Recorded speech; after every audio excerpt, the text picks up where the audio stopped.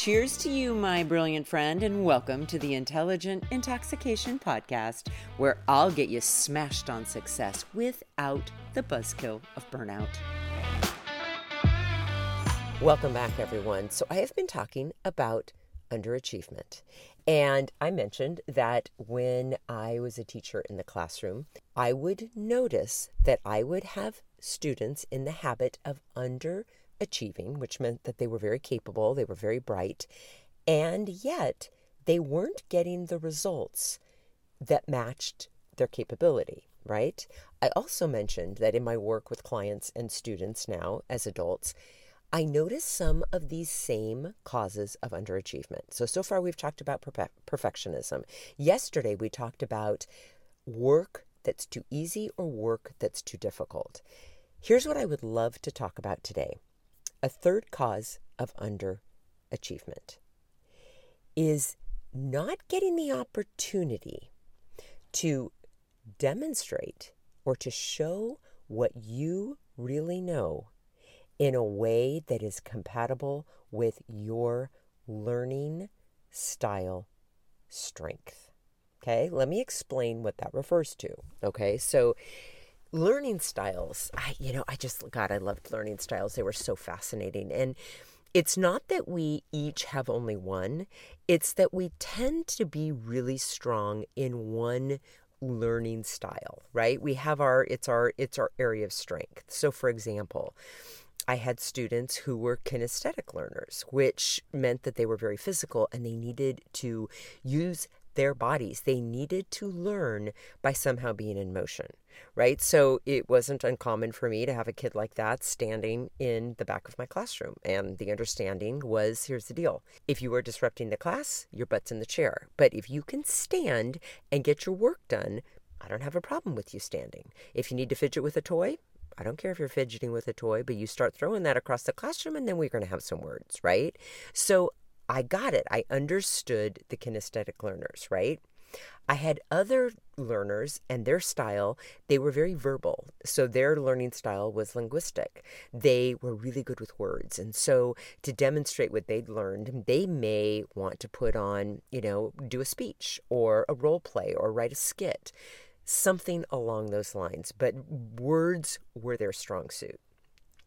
Other students were extremely logical, and so they had this mathematical learning style where they would, they liked to see how would I put this? They liked to see patterns. They liked to see how things worked, right?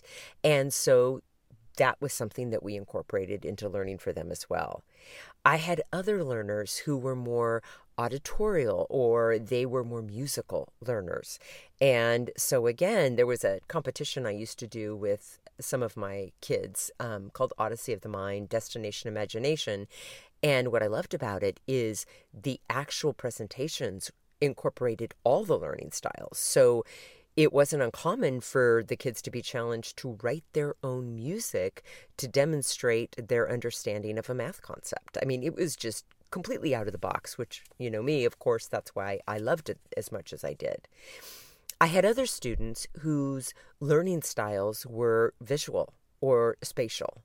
Actually, they were the ones who really, now that I think back, really enjoyed seeing the different patterns in things, right? And they oftentimes were really good at art and very creative. And so that's how they would demonstrate their understanding of whatever it was we were studying. Still others who tended to be my social learners. They had this amazing interpersonal learning style, which meant that they actually learned better with others. They loved working in committees. They loved being part of a group. In fact, some of our tests would be group tests, which basically looked like, a group test or like a contest for a grade where, I'd pull a kid's name, and if that kid could answer all on their own without needing help from their group, double points if they got it correct. But if I pulled your name and you didn't know the answer, you could still consult with your team members and your team still earned your points, right? It was a really fun way to make sure everyone was successful, right? And then I had those independent, solitary learners who had that strong intrapersonal strength, learning style, where they really, if they had to learn something, they needed it to be quiet, they needed independent time, and they needed to be alone. Here's why I mention all of these things. Much of the work that I do with my clients and students now revolves around self-awareness. Because if you don't really know who you are, it's going to be more difficult to set your life up in a way that is easily sustainable. Okay? It's not that we want life to be easy. No one wants an easy life. It's not that we want life to always be too difficult, but we do want life and goals and what we're working on to be challenging. And we do want to be able to squirm a little bit, right?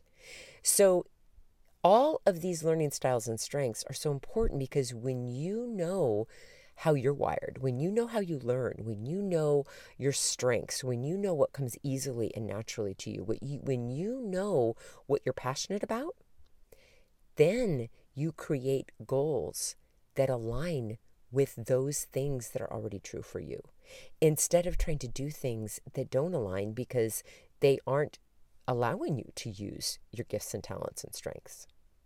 Super interesting.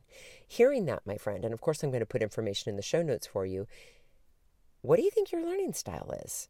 And I'll connect an article you can read if you're interested to find your own learning style.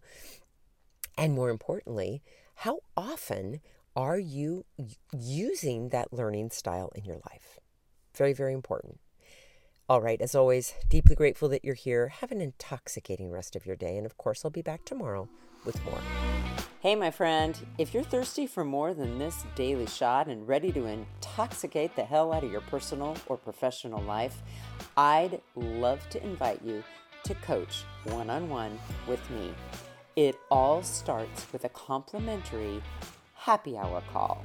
Head on over to terrybradway.com. That's Terry with 2 R's and an I. Bradway, spelled just the way that it sounds. Once you get there, my friend, click on the Work with Terry button and we'll take it from there. Thanks for listening and have an amazing day.